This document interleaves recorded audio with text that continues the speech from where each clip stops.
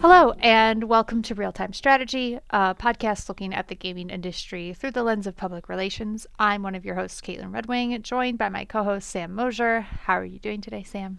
Great. Again, very happy. The podcast is back on track, recording every 2 weeks, and we have a very special guest this week, so I won't delay us any further.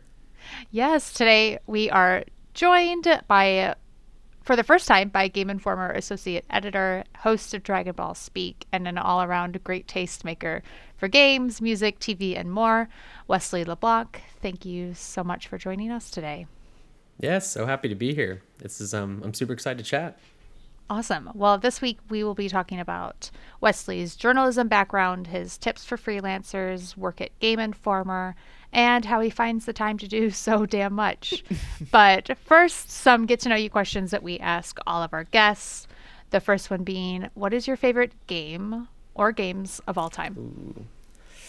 It's really hard to pick just one. It's like a rotation of Breath of the Wild, which is like a given. Like, come on, yeah, everybody picks that one. Elden Ring is like probably gonna be the new one for a bit, just because I don't think I've put 160 hours into a game that quickly. And I feel like my life is different after Elden Ring. Like, there's a pre-Elden Ring Wesley and a post-Elden Ring Wesley. And then the game that has like the softest spot in my heart is Final Fantasy 13, which gets a lot of crap in Final Fantasy, and it definitely has problems, but I love that game so much, and I replay it probably once a year. I almost, when we were drafting the intro for the show, I almost put in like Final Fantasy 13 love. I didn't know like how close into it was to your like identity as a gamer. So it is good to know that it is in the pantheon of favorite games. There's like 5 of us out there in the industry. And I'm happily one of them. You all have a group chat going. Yeah. We just talk about Final Fantasy 13. Yeah, I love those answers. I am also a post Elden Ring person. Yes. That my life was not the same before it. It was my first FromSoft game, one of the first like Souls-like games for myself, really ever. I think the first one I ever played was Hades, which is a little different. That's more like a roguelike. But yeah, I think about it all the time. Life-changing. It is life-changing. Yeah. I'm like, every day I'm like, do I go and play more Elden Ring? And I've never beat it because I'm not a good gamer. That's okay. That game takes a little too long to beat, but there's so much. It's great right from the start. So it is. I love exploring in it. I would, if they release like DLC or more areas, I am 100% for it, because my favorite thing is just to wander and not even go like the path that you're supposed to. Yeah, which feels like a weird thing to say because it very lightly guides you in a direction, but the game pretty much lets you do your own thing. Yeah. Wes, where does Caitlin mention that it was her first FromSoft game? Are you a FromSoft Soulsborne guy? I wouldn't say I'm like a Soulsborne person. Like, I'm not like one of those people who that's like all I talk about and that's like my identity kind of thing. But I mean, I love From Software games. I've slowly been playing through everything. So my first one was Bloodborne, then Dark Souls, then Demon Souls with the remake on PS5. Then I played Dark Souls 2 the month before Elden Ring. Oh, wow. Played Elden Ring, and I still got to get to Dark Souls 3. But like after Elden Ring, I need like a deep break from that kind of game. I was just about to say, I'm surprised you don't have exhaustion from those games, but yeah. Oh, and Sekiro too. I love Sekiro. Oh, but nice. A little different, but yeah. I've watched my brother play that game. I watched him play a lot of the Soulsborne games. I was always too intimidated to try it, and then Elden Ring came out, and I was seeing like all the early reviews for it, and I was like, oh man, I can't remember who it was, but it was also new for them, and they really liked it. I was like, you know what, I'll give it a chance. And yeah, it's taken over my life. So Wes, to kind of queue up our next question, which involves other mediums, is Elden Ring your game of the year as of right now? Yeah, I think so for sure. And I'm not even sure if anything coming soon might even have a chance. Like, I don't know. It's just, I guess like Elden Ring's story could be beaten by another game, but like as far as gaming goes and time spent and just how much I enjoyed like hands on the controller, I think Elden Ring's got it in the bag. This year kind of reminds me of 2018 when God of War came out pretty early, and it was like, what can happen? And then like Red Dead Redemption 2 kind of was like a late stage contender. So I'm curious if Ragnarok can repeat that when it releases in November. I guess we'll see. It's definitely the one that I'm like, if anyone's going to do it, I think Ragnarok could do it, but we'll see. I am too, but part of me is like, why did they not just delay it just a little bit to not have to compete with Elden Ring? Because I truly think that's the only game that could potentially beat them. Yeah. Well, then next year might be the battle of Breath of the Wild 2, Starfield. I mean, we'll see. Is Breath of the Wild 2 ever going to come out? We will Who see. knows? We don't even have a That's not title even. yet. I was just gonna say that's not even the title. Yeah. I can't ever trust Nintendo to release the games that I want when I want them. Yeah, like Sam said, our next question kind of tees up other mediums. What is your favorite TV show and movie of the year so far? My favorite TV show is probably The Boys season 3. I finally got around to watching the show like ever. I started with season 1, and like 2 weeks later, I was completely done with the show. And now I'm very anxious for season 4 because that is a good time. I had tons of friends recommending it, and a lot of people talk about it in the industry and whatnot. And I was just like, it kind of sucks starting a show 3 seasons in. It's like a big commitment, and that was a very easy show to binge. Oh, that's good to know. It's on my list. I just haven't gotten to it. Even It's Kojima likes The Boys. Yeah. Sam, I know you use Letterboxd. Have you seen the list? There's a list on there, and it's like every movie that Hideo Kojima has ever mentioned on his Twitter.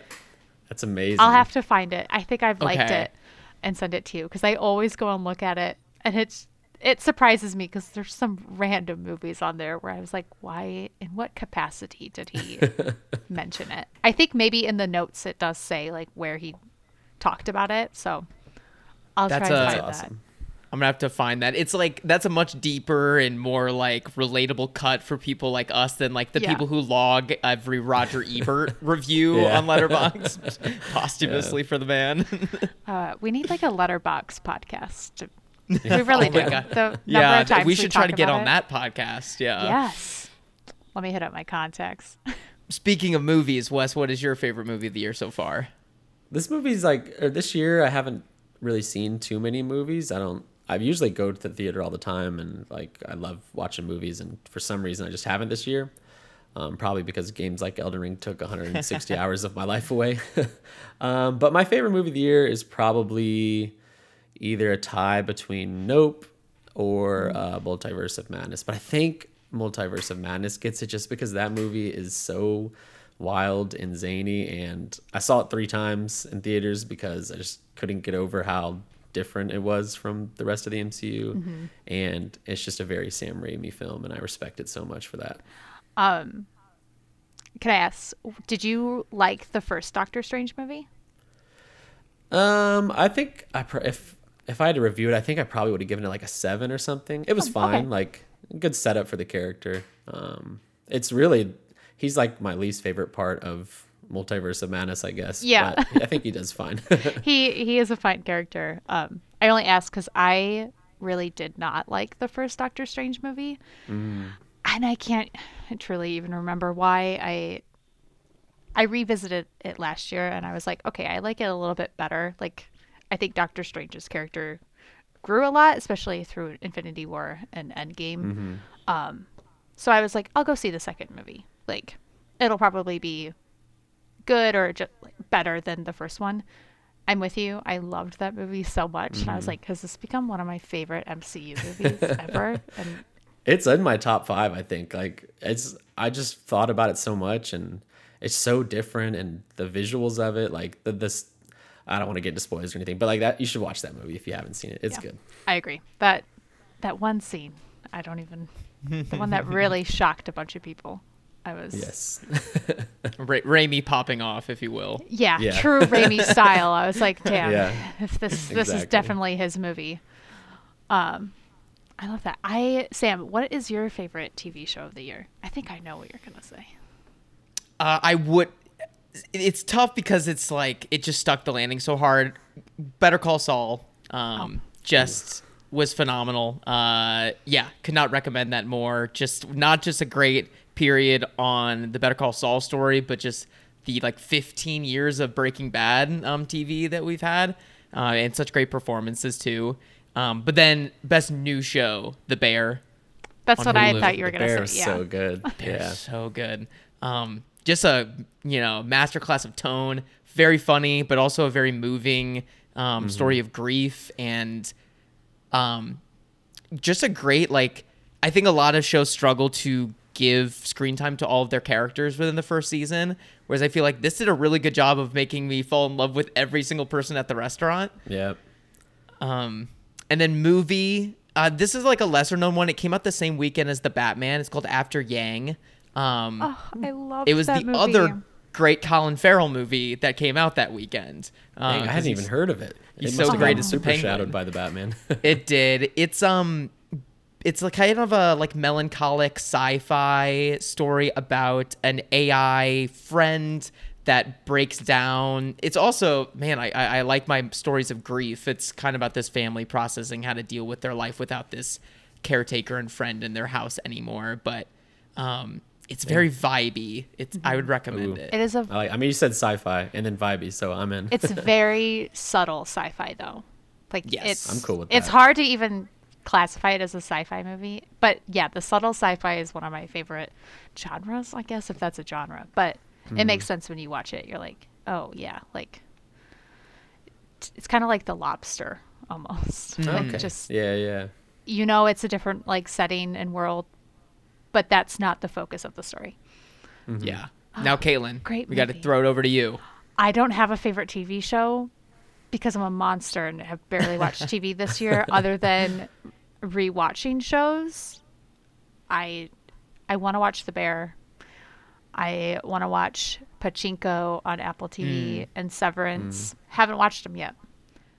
Speaking of sci-fi, Severance is good. Yeah, I've It's just on my heard so list. many things. I don't know what happened this year. Last year I watched a lot of TV and not as many movies, and this year it's more just movies and not a lot of TV. So I don't have a TV show.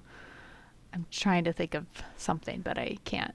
Other than House of the Dragon is very promising, and I'm surprised because I was very I'm like- bitter. I'm annoyed how good it is. I know. I didn't want to come back into this world and love it immediately, but I'm in. I'm all in. It was very good. So we'll see how that goes. But if it continues going how it's going, that might be my favorite. Movie, I'm going to have to say Everything, Everywhere, All at Once is my favorite movie. I cannot stop thinking about it. I just got the DVD, so I'm like, cannot wait to. Oh, I didn't know it was out physically. Yes. I got mine from like Germany. I think it's all right. out. Well, it comes in like this like really cute media book, so it doesn't look like a DVD case. I'm just a psycho. I stalk the internet for weird physical media. Yeah, I don't know. That movie just felt like an acid trip while not being on acid, but also tugs at your heartstrings. I sat in the parking lot after that movie and sobbed for like 20 minutes. And Wow. yeah, I wasn't prepared for that. And so, yeah. I still got to see it. It's like my big movie hole this year If is that movie. If you liked Multiverse of Madness, you'll like it. Just how it deals with the metaverse is impressive. I think it does a better job than the Multiverse of Madness does. Ooh. Yeah, seeing those movies, I think I saw them back to back, like one week after the other, and I was like, okay, like if they could have meshed those two movies together, that'd be the perfect movie. That's awesome. But yeah, I put that movie in my top 4 of my letterbox. It's like, it's got a hold on me. I'll love that movie for a long time. So before we dive into our main topic, one quick disclaimer. Triple Point works with many gaming companies that may come up on this show, including Blizzard, the Pokemon Company, Gearbox, and more. Visit triplepointpr.com for our full client roster. So, Wes, thank you for joining us. We would love to talk to you kind of just about your career, how you got started, where you're at now, advice you have for people. So, first question I have for let's you do it. is, how did you get started in games reporting? So, like many people before me, the long, hard journey of freelance to full-time job. But I wasn't ever like planning to be a writer at all. I loved writing growing up, and then as I grew up, I was kind of like pulled in by money, and so I was going to be an engineer. I was 3 years into an engineering degree. And then one day I was like sitting in a class and I was looking around and people were super excited about the math problem the teacher was doing on the board. And I was like, man, I do not have this passion. I don't have whatever these people around me have, I do not have. And driving home, the Greg Miller at IGN, it was his last week and his final episode of Podcast Beyond aired. And he kind of just talked about like writing about games and why he did it and how you shouldn't do it if you don't have passion because it's a tough industry and, pay's not the greatest and all that kind of stuff. And it was like, it felt like destiny or something. I was struggling to find my life moving forward with engineering and wondering what was next for me. And then that kind of opened up my eyes to games journalism and kind of revitalized my love of writing. And so I went home and told my parents I'm switching to journalism, and they were like, okay, that's fine, do you? And yeah, did the whole college degree thing, which I don't think is necessary for games journalism. So if you're listening and wondering if you need to go spend all that money on college, it's absolutely not necessary, but it is like a nice way to get your foot in the door. And then yeah, I just kind of started writing, locally. I was writing or freelancing for newspapers, and I ended up getting a full-time newspaper job here in my town that I worked at for 4 years, up until I started working for Game Informer, actually.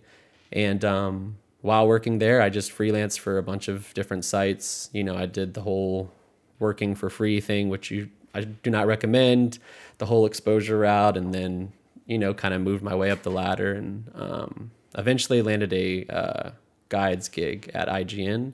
And that's kind of where like my freelancing really took off. And I was able to branch out to features, news, reviews, all that kind of stuff once I got guides on my resume. Nice. You mentioned you worked for a local newspaper.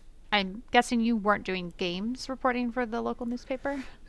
No, I wish. I was reporting on local town councils and school boards and a bunch of boring on paper stuff. But I learned a lot, and it got me a lot more invested in like local politics, or I don't even know if you want to call them politics, but like I pay attention to the school board now, and I pay attention to town councils, and I feel like it makes me a better local citizen because of it. It does. That makes sense. I think you just tweeted about that recently, because I remember seeing about pay attention to like what's happening.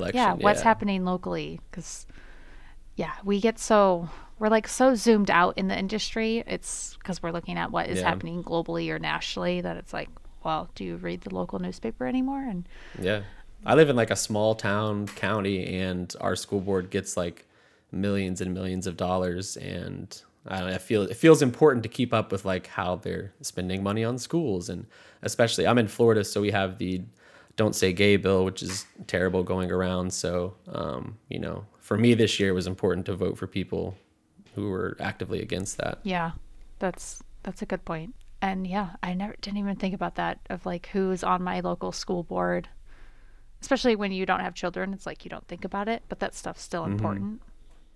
Yeah, for sure. Yeah, I was reading it was actually a Times newsletter about the Florida kind of gubernatorial race this year, and just about how politics is culture and culture is politics, and this idea of like, what is taught in our schools has a long-reaching effect. So anyway, thank you for your work. Don't just read IGN, everybody. Go read your local papers. Do it. Yeah. It's tough to be a paper, but I was happy to do it for 4 years. Pay was pretty terrible, but that's newspaper journalism. So I'm curious, were you able to use any of the skills or practices that you found from your local, like what was translatable between the local reporting versus the freelancing and now full-time gig at Game Informer? Yeah, I feel like everything I did for the newspaper like helps with what I do now, like my games reporting. Just the topics are different. Instead of writing about a school board, I'm writing about a video game. So it's a little more lighthearted. Obviously the games industry has its own problems and stories to reckon with, but on a daily basis, I feel like I'm much happier writing about games than local politics. On a good day, yeah. Yeah, right.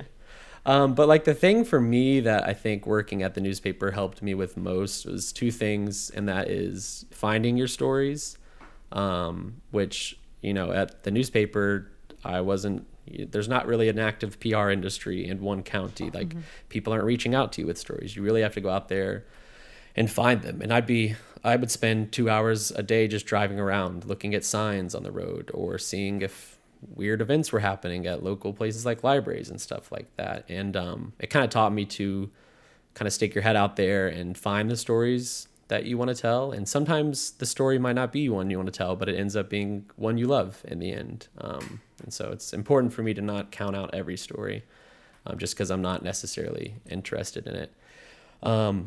And then the other thing would be just like interviewing people and talking to people. We have a lot of senators that come to our county, and I would interview them for the paper or talk to them. And for me, it was always important to kind of I don't want to say bring them down to my level, but you don't want to get like stage fright talking to a senator or this person or that. I try to be professional, and that has helped immensely when I'm talking to people in this industry that I've like idolized and stuff like that, like Yoshi P with Final Fantasy 16. Like I think old Wesley would have been freaking out and super nervous and like probably on the verge of like crying or something talking to this person, but I was able to get through the interview calmly and professionally, which ultimately I think ultimately did make my story better, and then save the happy tears for after the call was over. That makes a lot of sense, and it's cool having this perspective now because like having followed your games work, that gives a lot of color and explains I was like, oh, Wes is the type of guy who does this big feature on what is the metaverse, which like frankly a lot of games reporters aren't touching, but like knowing your background as a local reporter and seeking out stories yourself versus just having them come to you is really neat. And you also see that in like another thing I like about your coverage is the games you highlight. You're putting out new gameplay today is on car destruction games that I'm not reading about anywhere else, or cool adventure titles. You were the first person that put Citizen Sleeper on my map, and so I feel like that weirdly that kind of discoverability is very underrated in games reporting. Yeah, it's super important because I think games is, I don't want to say echo chamber, but like because we're all forced to listen to Google's SEO practices and whatever Google wants is what we have to follow, it's easy to get into a cycle of kind of, everyone's covering this story, everyone's covering this game, which you have to do to keep up with Google's SEO and whatnot. But I like to find stories, and my editors at Game Informer, the thing they always encourages us is to be like tastemakers and, go find the new game that everyone's going to be writing about in 2 weeks before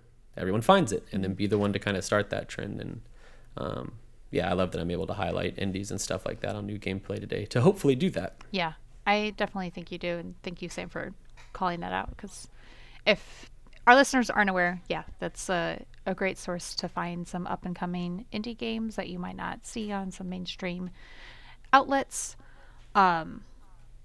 Wesley, you talk about pitching some of these ideas to your editors now that you're at Game Informer.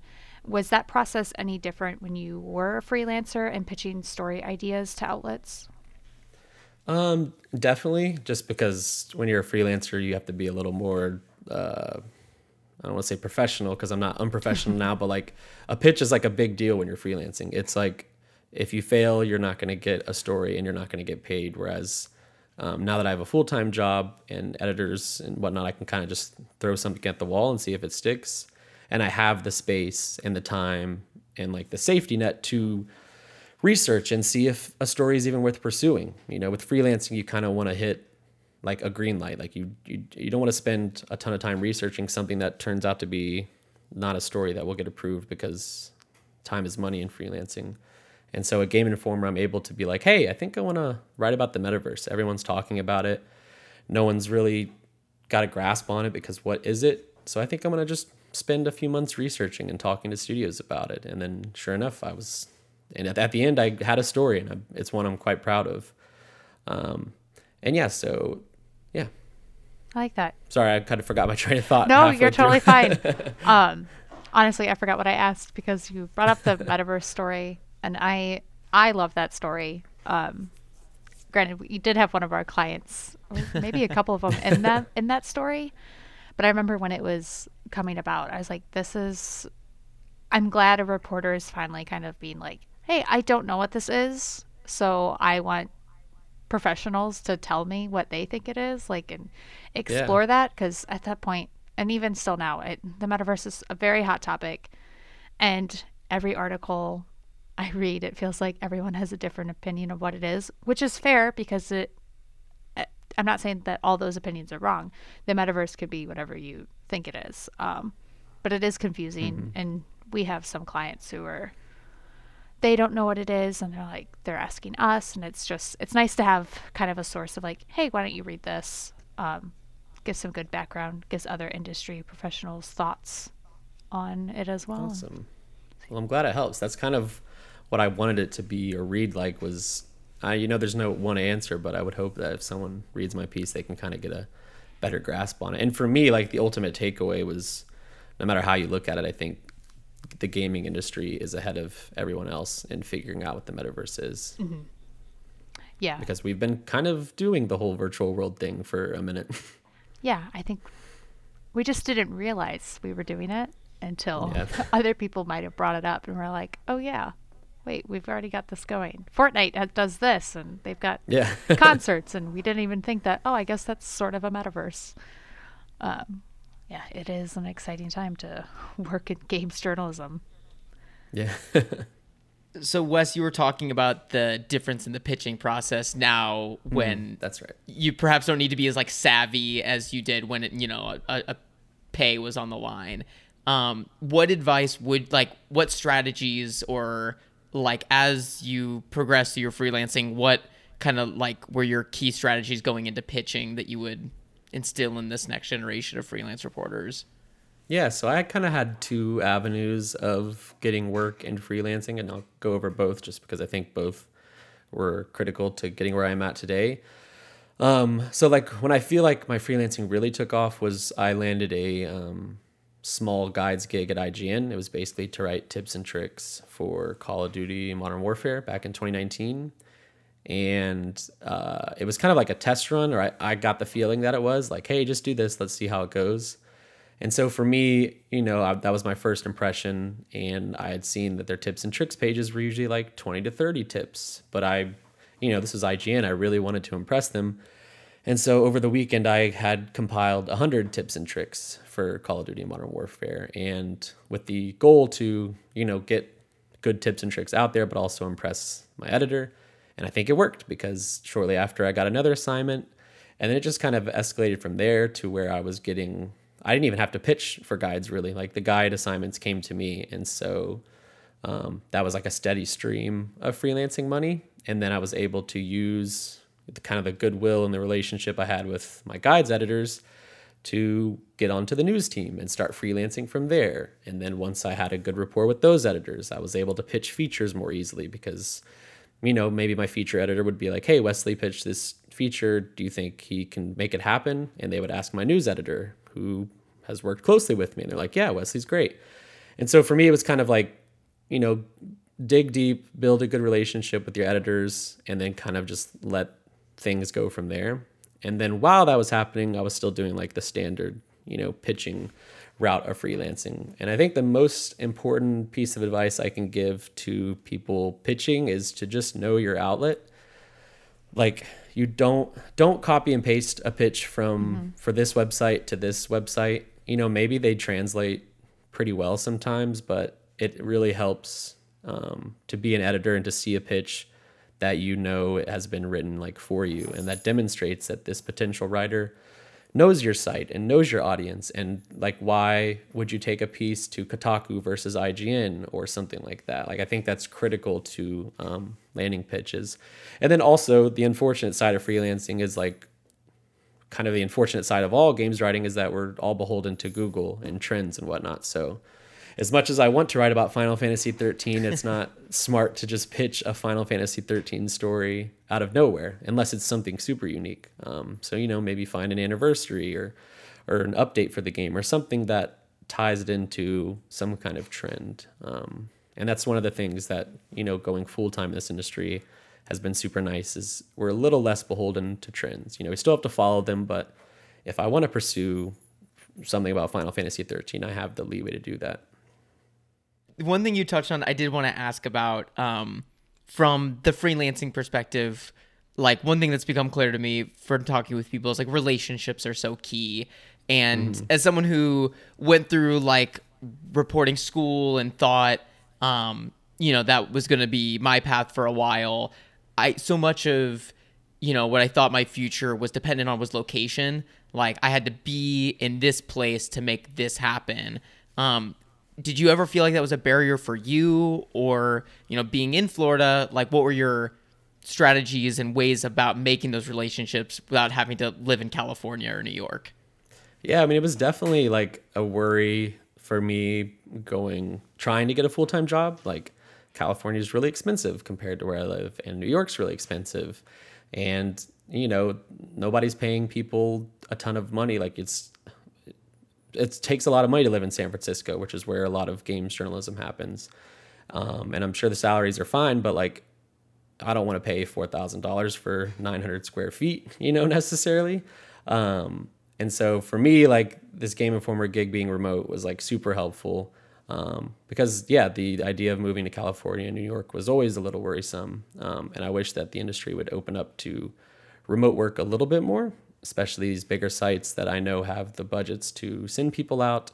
And in my experience, companies are very willing to like use their money to fly you out for an event to see their game. And so I don't necessarily think people need to be in the city. But if you are somewhere and if you're kind of like me and you're worried about having to move to California or New York, I think with each passing month, companies are opening up more and more remote roles. So be on the lookout for those.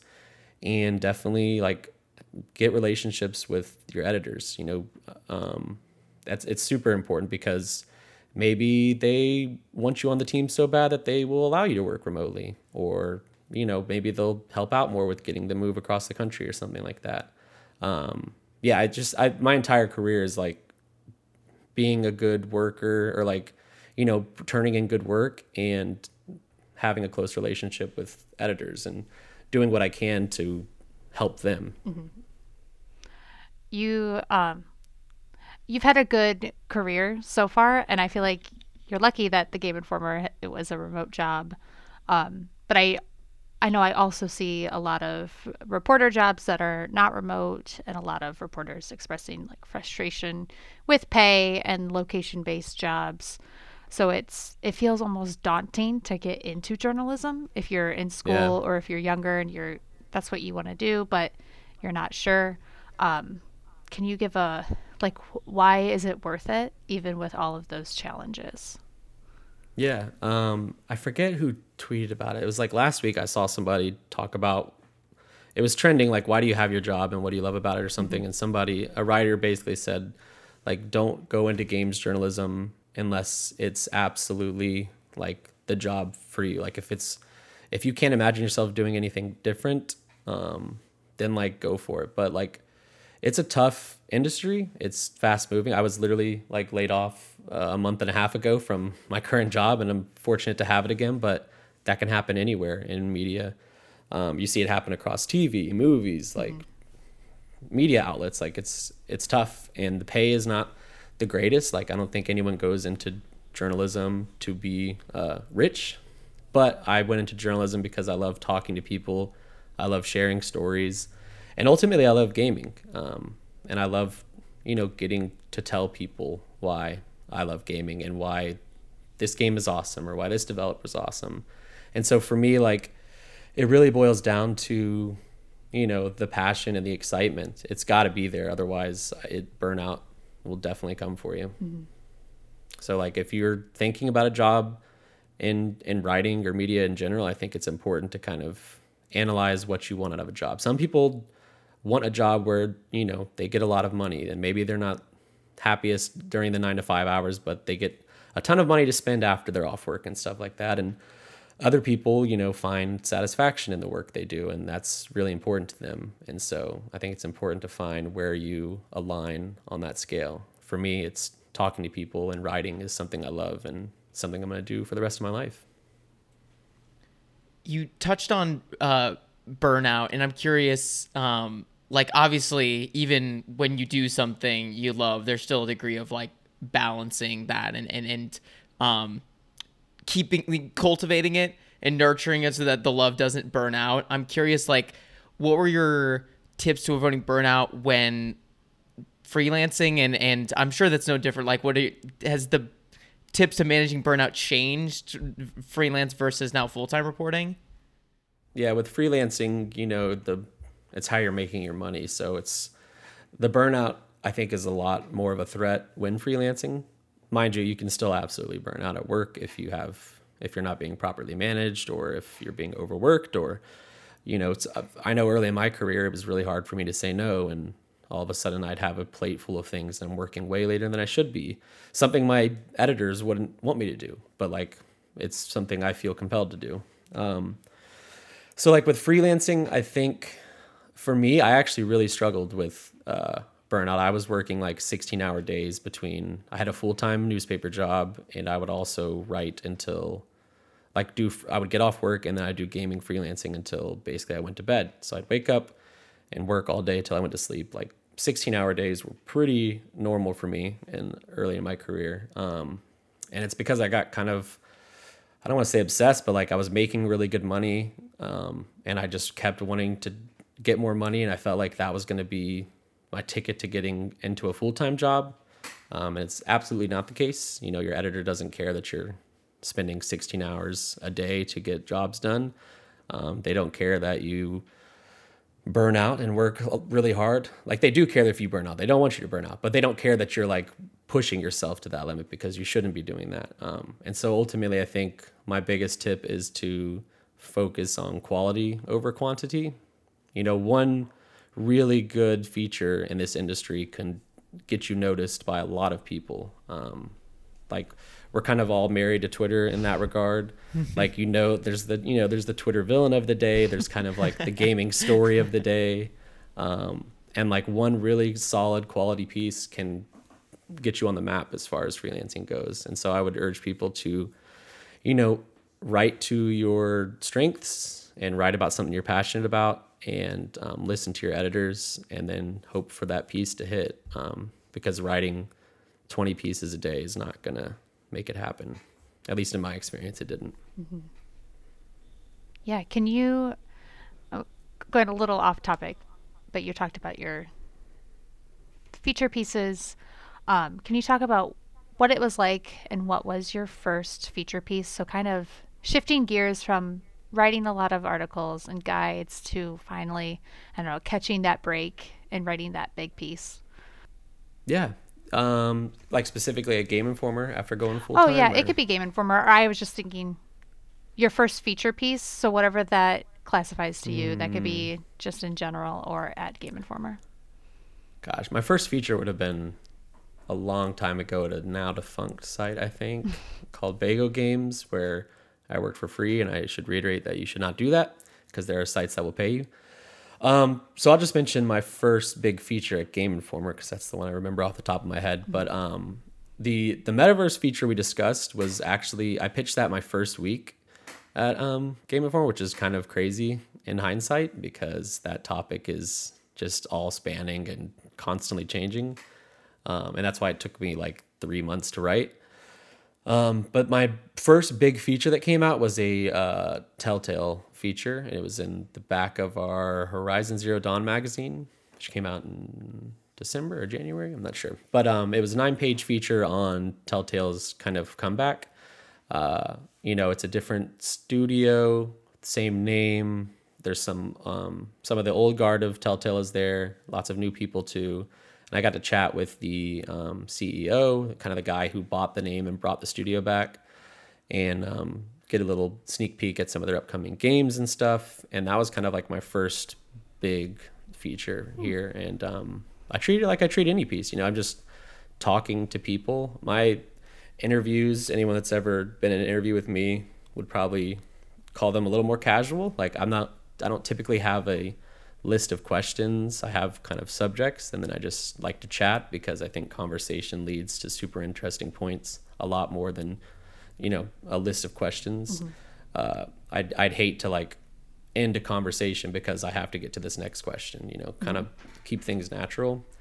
And yeah, so I just talked to some Telltale people for a few hours, and talked to other people for a few hours, and then it was just a matter of, you know, telling their story, which was super easy because it was one I was very interested in.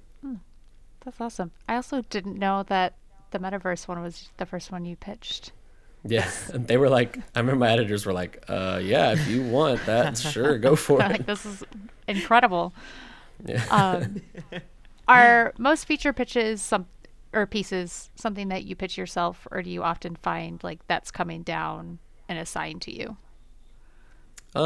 Here it's like mostly me, I'd say. Like a lot of like shorter things like quick op-eds and, you know, maybe 1,000-word features about a game I played last night.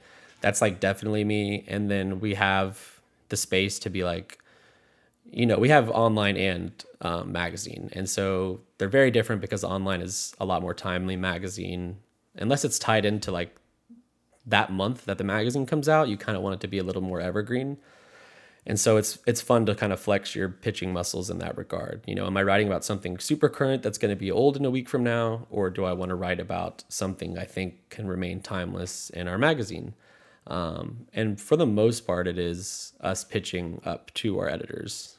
Very rarely are they like, you have to do this. Actually, not once have I been told I have to do this. So it's very much like what I want to write about. I did the Skull and Bones cover story last month, and that's because my editors knew that my entire identity is pirates. So they asked me if I wanted to do it, and I was like, yeah. Yeah, I forgot about I saw you were tweeting about the Destiny 2 pirates. Yeah, I actually downloaded Destiny again, and I'm playing for the first time since like 2019 because they put freaking pirates in the game. I was like, I've never played Destiny, but I think I tweeted, or I don't know, or I was just thinking when I saw the pirates, I was like, I think this is how they're going to get me to start playing Destiny. And right? I keep looking at it like on my eShop or whatever. I'm like, I think I should just buy and download Destiny. I want to play as a pirate. I want to play with pirates in space. It's really cool. Yeah, we goofed drafting. It should have been Game Informer, associate editor, host of Dragon Ball Speak, Pirate King, Wesley LeBlanc. I'm sorry. It's okay. Forgiven. I'm curious, just as like, did you grow up? You mentioned like listening to Game Inform or listening to Podcast Beyond, listening to Greg Miller. I got the G's confused. That's why I said Game Informer to Greg Miller. I assume to some degree like you grew up reading Game Informer magazines, like following the industry. Yeah. So you go on. I was gonna say I've been reading Game Informers like my parents were really nice and they always had me the GameStop Power Up rewards thing or whatever. And that comes with the magazine, or at least it has for a very long time. And so like every month I would get an issue in and my parents would be like, here you go. And it was the coolest thing ever. So I'm sorry, I'm getting excited. I'm fanboying out. I've like had Game Informer subscriptions for as long as I can remember. For a while it was like, if I had done well in school that month, like we'd stop by like the drugstore and we'd pick up like the issue or whatever. And then when I was old enough to subscribe, I've had it since then. So just curious as a long, like, how does it feel to like have that? Because Skull and Bones was your first cover story, right? Yes. Yeah. It was wild. It's a weird cover story. Like it's always going to be a very special one in my life. I was writing it before I got laid off, and then I was offered the chance to finish the story, which they paid me very generously for, which was nice because I didn't have a job lined up. And so it was like this sad but happy bookmark to end my short career at Game Informer. I got to, finish the cover story. It was for Skull and Bones, which is a pirate game. Like my first cover story being a pirate game was like the most like Wesley thing ever. And it was perfect. And so now that I'm like back here, it's a strange like thing to look back on. I loved writing the cover story. I wrote it during like one of the hardest times in my career. But I think it turned out to be a pretty awesome cover story. Nice. Yeah. So you mentioned, kind of generally with all features, it's coming from you pitching it to editors. What, with the experience you have and the skills you've developed in seeking out stories, what gets your attention? How do you, again, like with even like the new gameplay today, there's just so many games coming out all the time. How do things catch your attention, and how do you choose what to pitch? Yeah, if pirates are in the game, send it my way. I'll be on it. But no, it's kind of, I'm pretty open. Like, new gameplay today was something me and my boss had talked about me doing more of when I got hired, and I got busier with other things, and so I'm kind of finally taking it under my wing. And for me, it's like, it could be every game I've covered pretty much so far has been just like an email I've received that's like, hey, here's a code for our game, here's a trailer, check it out. And then I watch the trailer and I'm like, yeah, this looks cool. I don't beat every game for new gameplay today. Sometimes it's previews, sometimes it's demos, sometimes the game's like 40 hours and I just, I'm trying to capture a few hours of gameplay and then do something out of it. But yeah, like I don't really have like a certain game I'm looking for.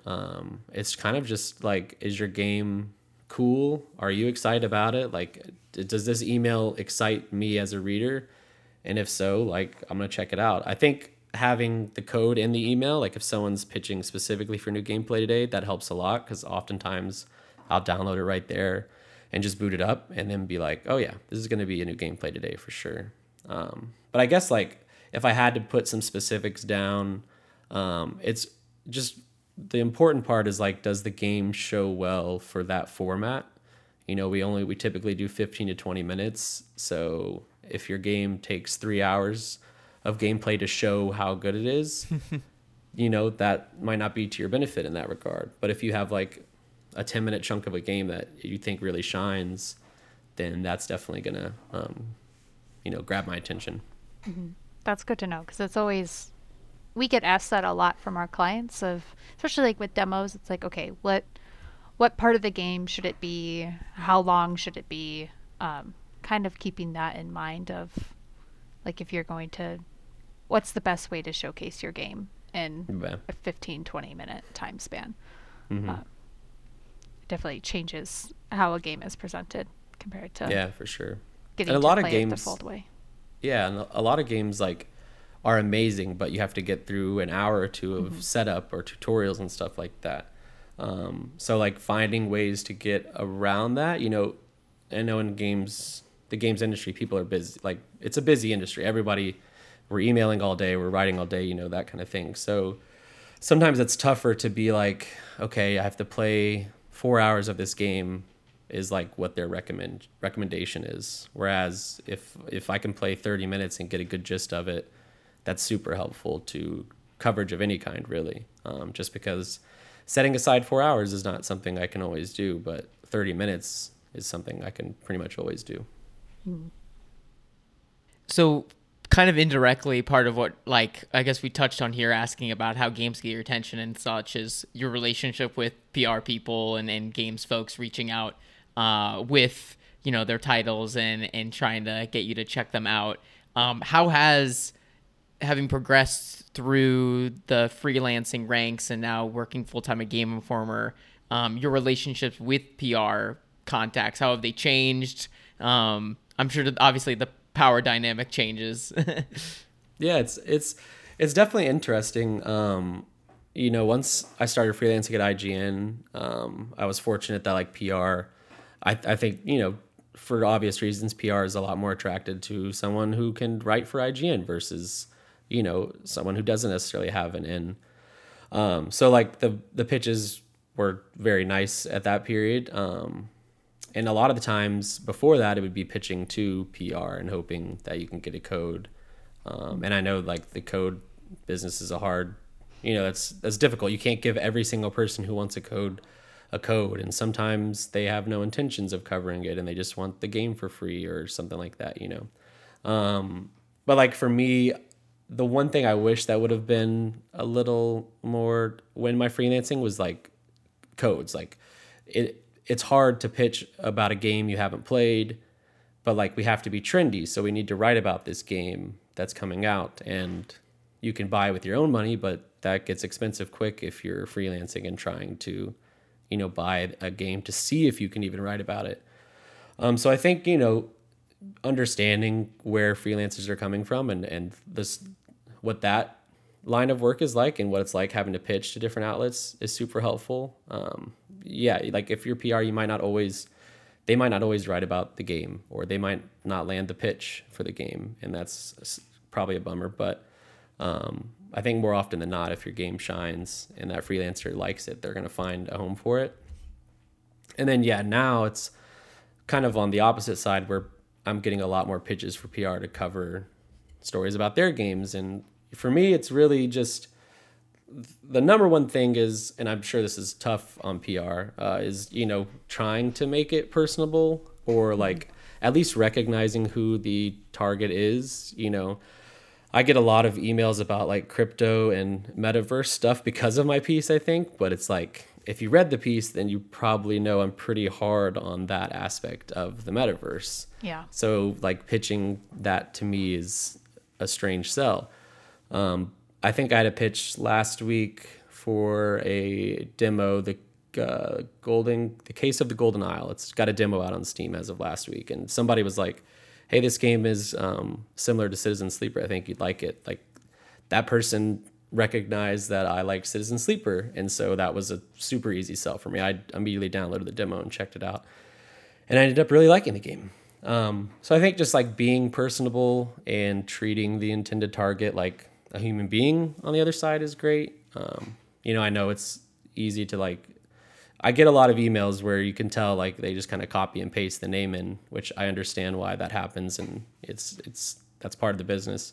But if someone has the ability to, be more personable, like if I'm friends with someone on Twitter and they know that I tweet about this and they include something along those lines in the pitch, I'm going to be like immediately more attracted to that idea.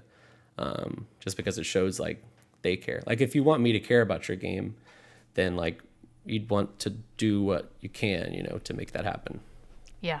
I think so many of us get really stuck in the formality of emailing, which I'm not always a huge fan of. I'm never formal. It's actually way too many exclamation marks. Welcome it, because I'm like, oh, thank God I don't have to like pretend like I'm some really professional person. Yeah. But I mean that makes sense, because every time, especially with like codes where we want someone to check out a game, like we have reasoning for it. Yeah. And PR people should feel welcome to give that reason of like, hey, this is actually why I'm reaching out. It's like, yeah, I know you like this game. I saw you wrote this piece or you tweeted this, and that's why I'm reaching out, instead of just like you said, the blanket copy and paste email that's going to everyone.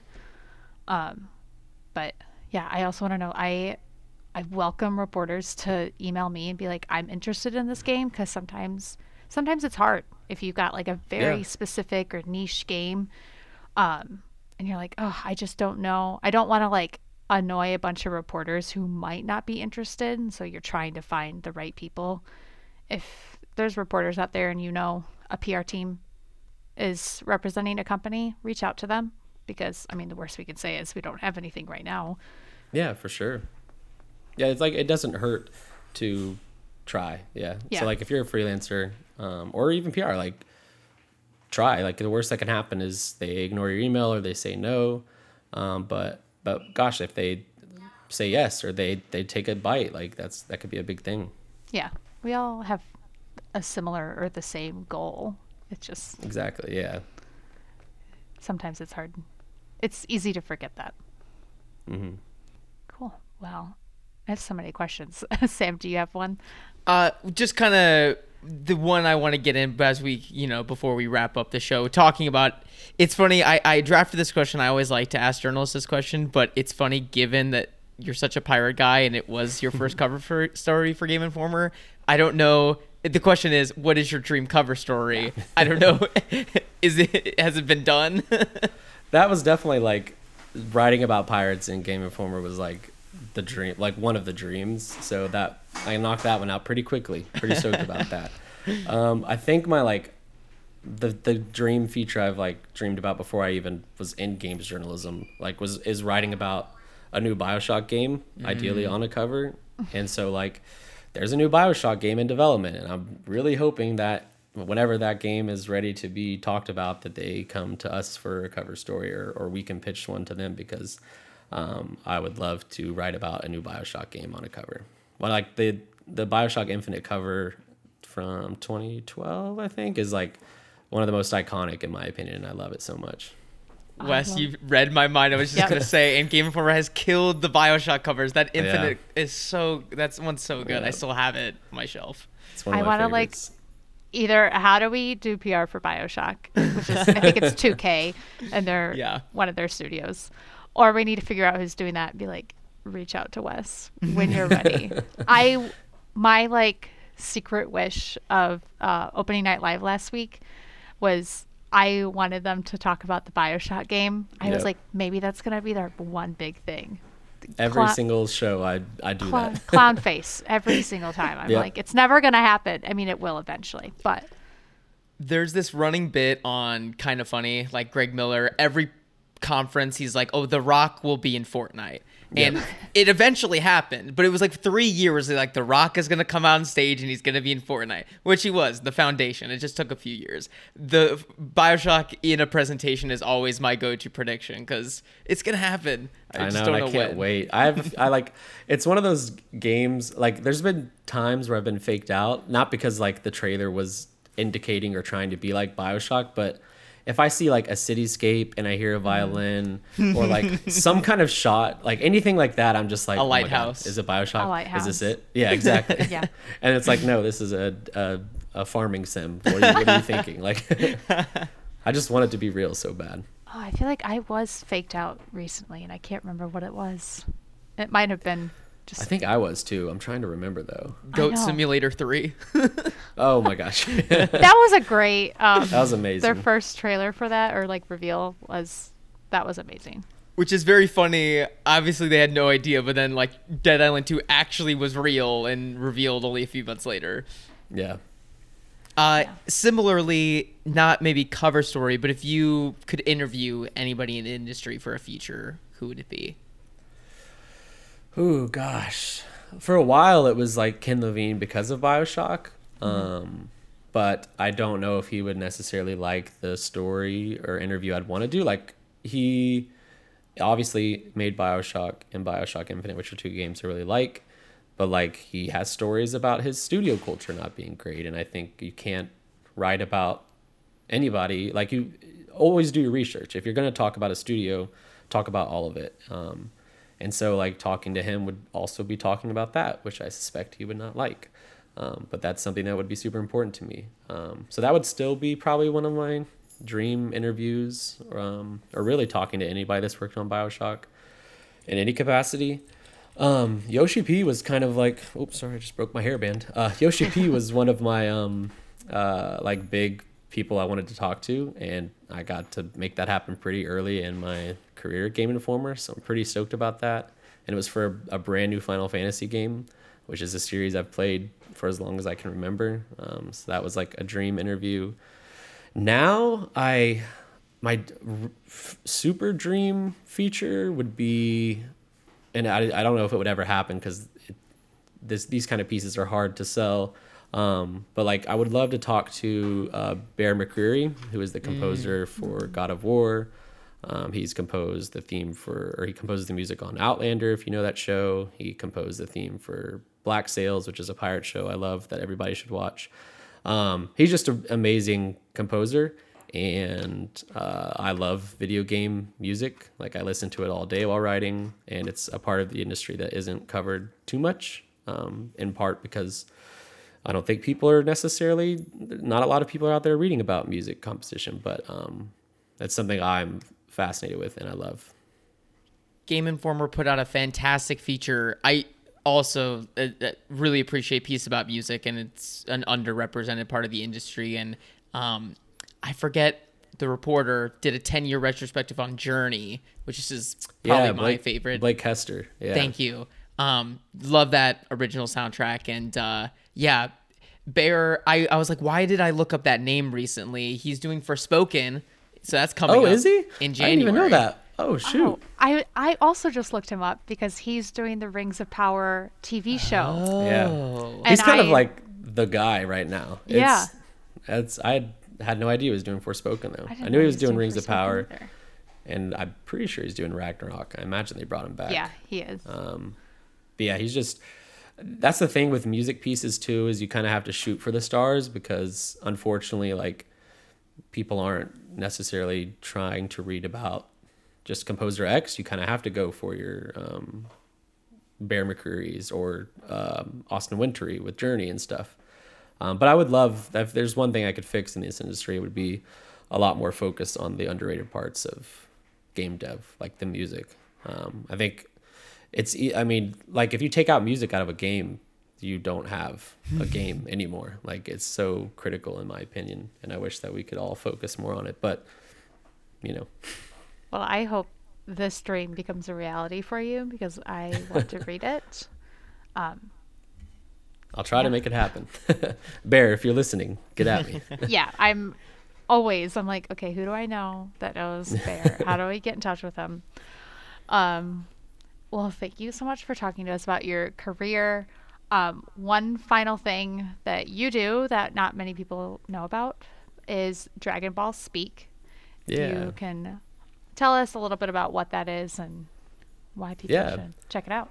So basically my best friend of like 11 years, his favorite thing ever is Dragon Ball Z, and he's always tried to get me to watch it. And I'm like, bro, that is like 300 episodes. I don't even know how many now because I got shows in Super and movies, and I'm like, there's just no way. And then he was like, well, what if we make a podcast out of it? And I'm a sucker for creating content. And I was like, you got me. Let's do it. And so every week we watch 3 episodes and then review them. And the idea is that he is like the Dragon Ball Z veteran. He intimately knows the show. It's his favorite thing ever. And I am someone watching it for the first time. So you get to kind of hear those two clashing viewpoints. And from what I've been told from our fans and stuff in the comments is the highlight of Dragon Ball Speak is one, it's me and my best friend of like 12 years. So like, it's just, we're 2 dudes. You can tell we love each other. Like, it's a good time. And then more importantly, I think we're a little more critical of the show than people might think. It's a beloved show. Like, and so a lot of people always comment and tell us like they love how we are able to see what is great about it, but also critique what's not great about it. And that's something that I'm proud of with our show, because I think it's easy to get super hype with Dragon Ball Z. It's a very hype and exciting show, but it has some moments that are not so hype or exciting. So if you want to hear us talk about Dragon Ball Z, go there. It's that's where you can hear me say a lot of cuss words and be a little more casual.